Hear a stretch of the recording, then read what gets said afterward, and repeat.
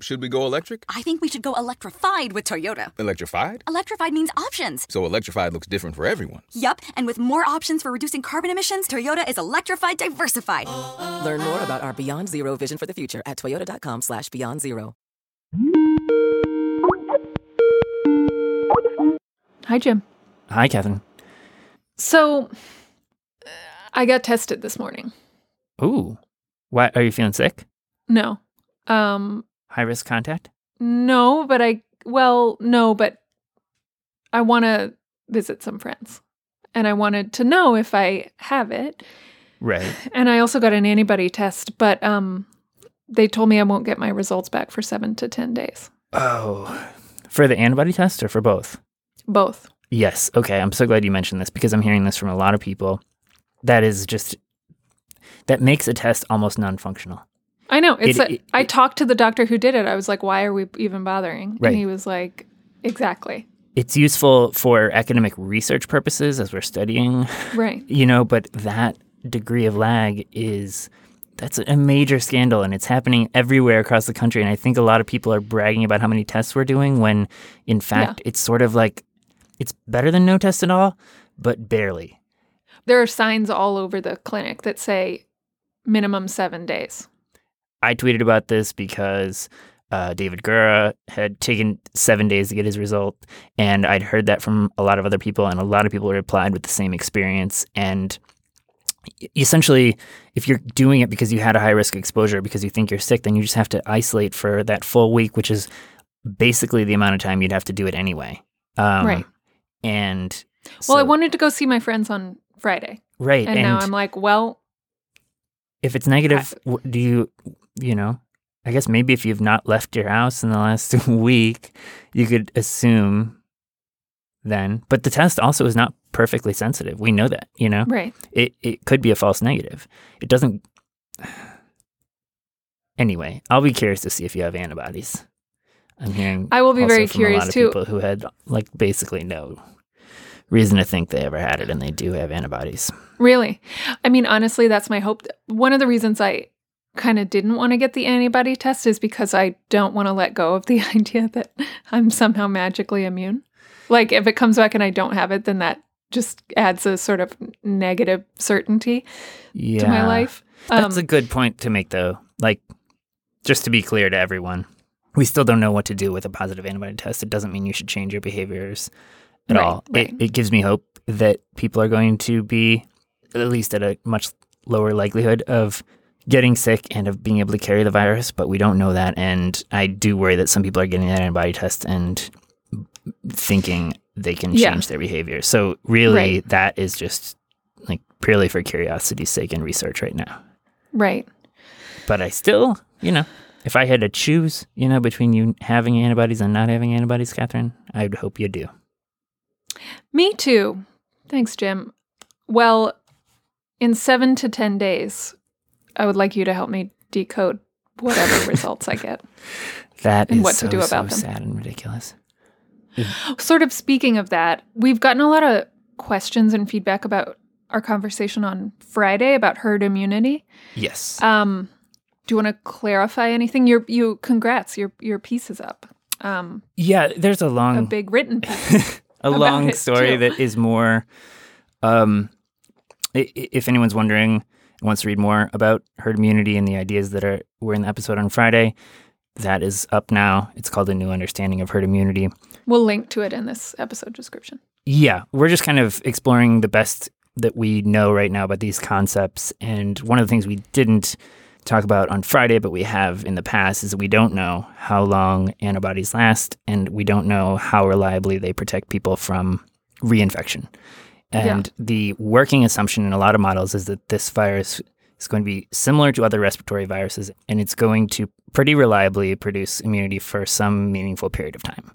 Mm-hmm. And so those models could be shattered if it turns out that the most anyone is ever immune is 6 months, and it doesn't happen reliably. We don't have reason to think that's the case, but that's the best we can do is build models assuming right now that this virus acts like others. And that's sort of consistent with what people are seeing in places like New York that have a lot of antibodies in the population. We're not seeing these big spikes, partly probably because of antibodies, but also largely because of all the other measures that we're taking. Right. So herd immunity is sort of what we call it when the disease stops spreading. Mm-hmm. And that can happen through a bunch of people having antibodies. That can happen through people just not getting together. Many things, but you can create functional herd immunity. Functional herd immunity can be a combination of all of these things. Yeah, and we're at it right now in New York. So each case is infecting fewer than one other person, which means it's shrunk to the point of being very low. And we just need to keep it that way. Right. And we need to be real creative in how we do that. Right. But as you've seen in New York, like, life is not dead. People are out. Things are open. Yeah. I mean, it's not normal. It's not pre-pandemic life, I but wouldn't say it's... Yeah, but no, it's oh my God, it's so much better than it was. It's workable. It's workable. yeah. So this should be a moment of optimism and hope, I hope. Yeah. As wonderful as that news is, that is just New York. And the rest of the country, specifically the South and Southwest, are experiencing really big outbreaks. And I just read that deaths are starting to rise again. Yeah. We had this period where deaths were sort of like steady. They're starting to tick back up. Nationally, right? Right. Like, deaths are starting to tick up again. And to the extent that we have learned something from what the deaths we have already had, one thing we know is that enclosed spaces where people can't leave have been one of the worst hit places. And nursing homes specifically have been just a tragic level of vulnerable. I read that 40% of deaths have been, of coronavirus deaths in the U.S. have been linked to nursing homes. So staff, people in nursing homes, apparently 40% of deaths. That is amazing. I mean, it comes back to ideas about the protests and about herd immunity, you know, the sort of heterogeneity of interactions and the length of interactions and the context of interactions, that even not only do you have high-risk people, but you have real homogenous situations where people are having prolonged contact in indoor spaces. And that seems like the herd immunity threshold there by definition is going to be much higher than it would be in other contexts. Right. Which is why we can't have a single number of infections before you feel safe entirely in a context like that. And why it's hard to extrapolate for like even a whole city, much less a whole state. Right, you can't extrapolate like, 25% of people in New York have antibodies and we just hit 0 deaths. Like, therefore, if 25% of people in a nursing home have had it, it shouldn't spread anymore. Like, that is not the kind of extrapolation you can make. Exactly. Or that even if we got to 50% as a city and we really were confident that there was going to not be any more major outbreaks at a citywide level, you could still have it tear through a nursing home and kill 100 people.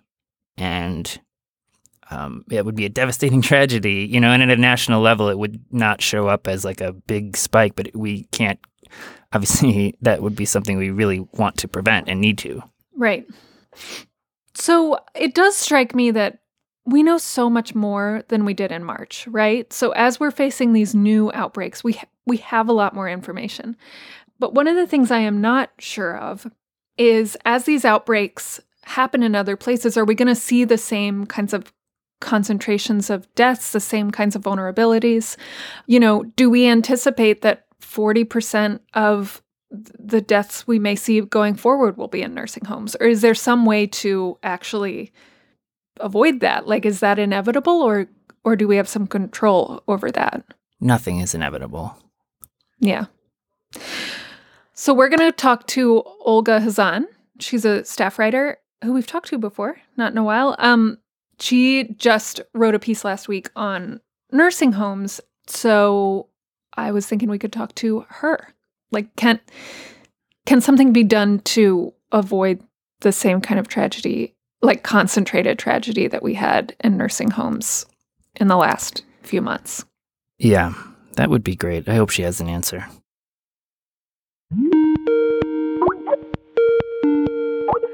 Hello? Hey, Hey, Olga. Hi. How's it going? good. How are you? I'm good. I'm excited. For what? Oh, I don't Chatting? know. This podcast, I guess. I don't yeah. Good. I feel like glad I'm excited is something people say, but yeah. Have you? No, I get excited. It's Catherine who is not excited. Wait, Olga and I think have more in common than Olga and you, Jim, in terms of our emotional disposition. Am I going out on a limb here, Olga? No, I think you're right. Probably. So when Olga says I'm excited, I'm naturally suspicious because I'm like, what's wrong? What's wrong? That's the correct reaction. Thank you, Olga. No, really though, what's wrong? Are you okay? Yeah, everything's fine. Okay. That was not All right. a distress cry. Oh. So, Olga, you've been reporting and talking to people who are working in nursing homes and living in nursing homes. What are you hearing? So basically, what's happening is coronavirus is getting into nursing homes, and then it's like basically the second you have one infection, especially early on, it was basically spreading like wildfire and inevitably leading to deaths because, as we know now, older people are more susceptible to dying from the coronavirus. Right. I feel like a lot of the people who've been talking about reopening have said, well, let's reopen the economy and then let's just protect the vulnerable is usually how it's phrased, which often means nursing homes. But they have completely not been protected, like by no definition of being protected. When you have 40% of all deaths in nursing homes, that shows you that something is going terribly, terribly wrong. The vulnerable are not, in fact, being protected. Yeah, exactly. Some other conversation we should talk about, like coronavirus euphemisms and all of the like weird bureaucratic language that's being used to cover up horror. But Right. anyway, that's a conversation for another day. So have you been talking to people in nursing homes, people who work in nursing homes? What are you hearing about what nursing homes look like right now? Yeah, so I wanted to kind of get to the bottom of why this happened. So I talked to a lot of people who study nursing homes, who kind of figure out like how nursing homes operate, what nursing homes would do in a situation like a pandemic. And I also talked to a couple of people that actually work in nursing homes. So I just started calling around to all these people who know how, in theory, would we protect nursing homes and why aren't we doing it? So was this inevitable that nursing homes would be hit really, really hard? Actually, no. So I talked to a few examples of nursing homes in other countries, and actually one in the US that had no nursing home deaths.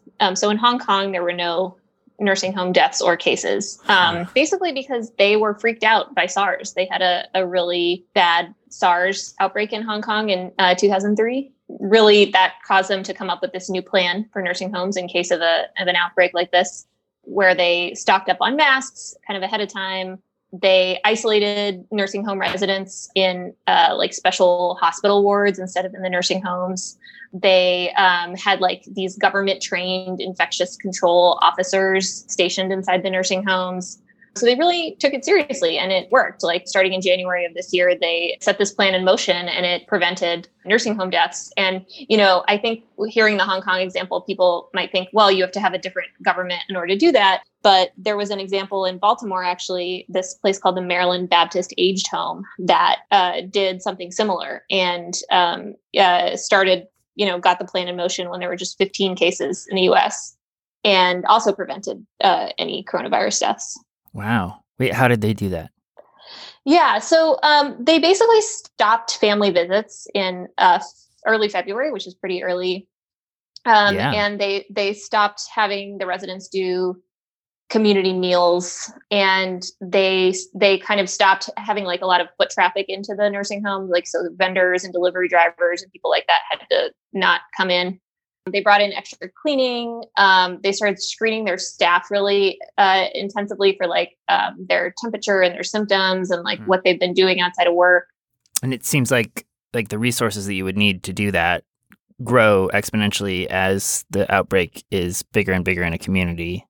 Like, it might be possible if you've got the virus relatively contained in a certain city to keep your nursing homes safe. And then, but if there's this huge outbreak all around, it's going to be really hard to keep people in the nursing homes safe. Yeah, I mean, that's sort of what these experts I talked to told me, is that essentially if you have a big outbreak outside the nursing home, there's a really high chance you're going to have an outbreak inside the nursing home. You have, the workers who leave work and go to the grocery store, they brush up against someone who has it, they bring it back into the home. So when you don't have masks, when you don't have tests, a lot of these experts believe that asymptomatic staffers essentially brought the virus into nursing homes and were never tested. And it kind of spread silently for a while earlier this spring. Right. CMS, which is the agency that regulates nursing homes, could have stepped in and given them masks, for example. Guidance from CMS, even on when to use masks, came really late in the game. Hospitals were prioritized and they got kind of priority for the stockpile of masks, but nursing homes weren't. And so they were sort of competing against large hospitals and states trying to get extra PPE supplies, paying like tons of money for masks that were not actually effective, or that were in some cases defective in various ways. In early June, there was actually data that showed that 250 nursing homes had no masks left, and 800 more were a week away from running out. So they sort of weren't provisioned by CMS, the agency that's supposed to ensure the safety of nursing homes, with the stuff they needed to keep their residents safe. The federal government kind of left it up to individual nursing homes to protect their residents. And what these nursing homes are saying is, we don't have the money to do that. We don't have, we're not trained to do this, and we don't have a stockpile of masks, and we don't have access to tests. And that's kind of where it all broke down. We have this body of sort of experience right now that we can learn from as we're seeing these new outbreaks. What could nursing homes do specifically right now? Or people who, say you have a relative in a nursing home. Is there something that you can request or demand right now that will help protect them? Yeah, I know this is like a really frustrating answer, but I don't think there's anything individual family members or residents can do. I mean, the message that I kind of heard repeatedly is that the buck kind of stops at CMS. So something Andy Slavitt, who's the former acting administrator of CMS under President Obama, said, CMS is in charge of nursing home safety. If they don't have enough resources, they should go to Congress and demand those resources. And that's something that the kind of head of the nursing home organization said too, is that there's just not enough money in a pot going to nursing homes to get them PPE, to get them tests, to maybe pay the staff more so that they don't have to work multiple jobs and increase the number of contacts they have even further. Mm-hmm. This is a problem, like so many other problems in health, that can be solved with money and organization and kind of not every nursing home for itself kind of thinking. Yeah. Unfortunately, that still seems to be the kind of thinking that we have. And nursing homes are still scrambling to kind of do the best they can with what they have. And people are still making this argument, right, as we reopen, let's protect the vulnerable and have everyone else go back to normal life. And from what we've seen so far, that just seems, not to say that anything is inevitable or people should not be protected, but that seems almost impossible. Well, I mean, I also just don't agree with the argument that everyone should go back to normal and you can still protect the vulnerable, because if everyone's back to normal, then the community spread is still really high. And that means that the chances of the nursing home employees bringing in the virus is still pretty high. Yeah. So right, it's kind protecting the vulnerable means protecting everyone because of the highly transmissible nature of this virus. Right. Well, yeah. I mean, everyone in a sense is vulnerable. I mean, whatever you can, you can whatever we can talk about, kids or whatever have a lower potentially risk, but it's, this isn't a virus that's you're not vulnerable, so this is okay. It's, right. If you have it running unchecked through a community, there's just a higher probability that a nursing home employee will catch it. It's especially impossible when you talk about nursing homes, because this is a very like what they call high touch type of job, right? Like you're changing people, you're feeding people, like you're washing people.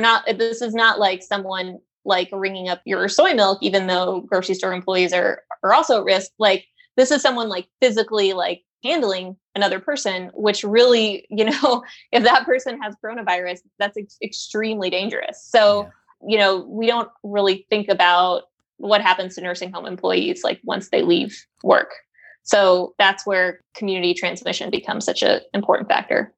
Yeah. We talked a little bit about this idea back in March or April. It was floated by Thomas Friedman and some other people who seem to be taking it pretty seriously, like, let's just go about our business and we'll protect the vulnerable. And at a glance, it makes sense. It's only when you start digging into, no, how would that happen? How are these infections getting into nursing homes? How are the nursing homes that have done well in other countries continuing to do well, that you see it's all just one system. That doesn't mean don't take preventive measures and give extra vigilance and caution to nursing homes, but that they straight up cannot be protected in the middle of a hurricane. Yeah, I agree. Like, if I can make a confession, at the beginning of the pandemic, I too was sort of like, oh yeah, well, like nursing homes are going to be a problem, but like everyone else should be okay. But like, as like we've seen more and as this has progressed, like, I don't think that's really an excusable argument anymore, because there's just, these nursing homes are not like sealed off from society. They ultimately have interactions with the outside world, and the outside world is where the virus is. So they're still at risk, you know, even if from one employee coming in and out. Did you get any sense? I mean, if I were dealing with a family member or myself thinking of going into a nursing home right now, I would probably, like, the idea of being indefinitely cut off from family changes the value proposition. Are people not going into nursing homes, or are people withdrawing from nursing homes? Are there any trends? I did not hear anything like that necessarily, like people opting in or out of nursing homes. I will give one anecdotal example to your data-based question, which is that my partner's mom was in a nursing home the entire pandemic until recently. And she recently was taken out and put into a hospital because she has cancer. And the difference in her that I remember from before, I mean, granted, she has dementia, so like it's a progressive disease, but the difference in her between when she came in and what she's like now, that she hasn't seen her son, my partner, in 6 months, is pretty dramatic. She used to make like coherent sentences, and she doesn't anymore. So it really, I mean, it is kind of a deal with the devil, because you do have a chance, and that's something that they saw in Hong Kong, that people with dementia can really deteriorate if they have no stimulation, you know, from the outside world. The nursing home in Maryland did try to like counteract that by kind of changing up their like food program and like adding more like activities for the residents and things like that. But it's really tough. Like, you know, it's, those family visits are really a lifeline for nursing home residents, and it's a hard call to cut them off. But you know, they're just making the bargain that once one case comes into a nursing home, it's all over. Yeah, it's not any individual family's decision really, because the whole place has to decide together. And yeah, basically. You can't protect the vulnerable without protecting everyone. Right. Yeah. Ugh, we're all in this together, aren't we? Keep finding somewhat. ways to I'm make excited. Oh. Okay. All right. Thank you for talking to us, Olga. It's truly a delight. This has been delightful, although depressing, but as is everything. It's a these delight days. to talk to you, but the material we're discussing is, I feel like I'm banging my head against the same wall I've been banging my head against for 4 months now. Yeah. Totally. And there's like a combination of continued pain and numbness. You know what I mean? Yeah. Someday you're going to break through it. The wall. Jump through the other side and say, oh, yeah. Got it. Thank you, Olga. Thanks so much, Olga. Yeah, thank you guys. Keep up the good work. Talk to you later. Thanks. Talk to you later. Bye. Yeah, I think we cannot just protect the vulnerable with a disease like this, that there would be ways to with a different disease. If everyone who was carrying it had symptoms, Mm-hmm. and you could just be like, okay, we're going to rigorously fever check everyone, and no one comes in the door who has any symptoms at all, we could do it. Mm-hmm. It's once this is asymptomatic, like the only answer is we just have to stop the spread everywhere. And that's what you've seen around the world, places that have done it well, is there's no place where they had a huge number of cases throughout the community and their nursing homes were fine. And yet there are places that have nursing homes that are doing fine because the community is doing fine.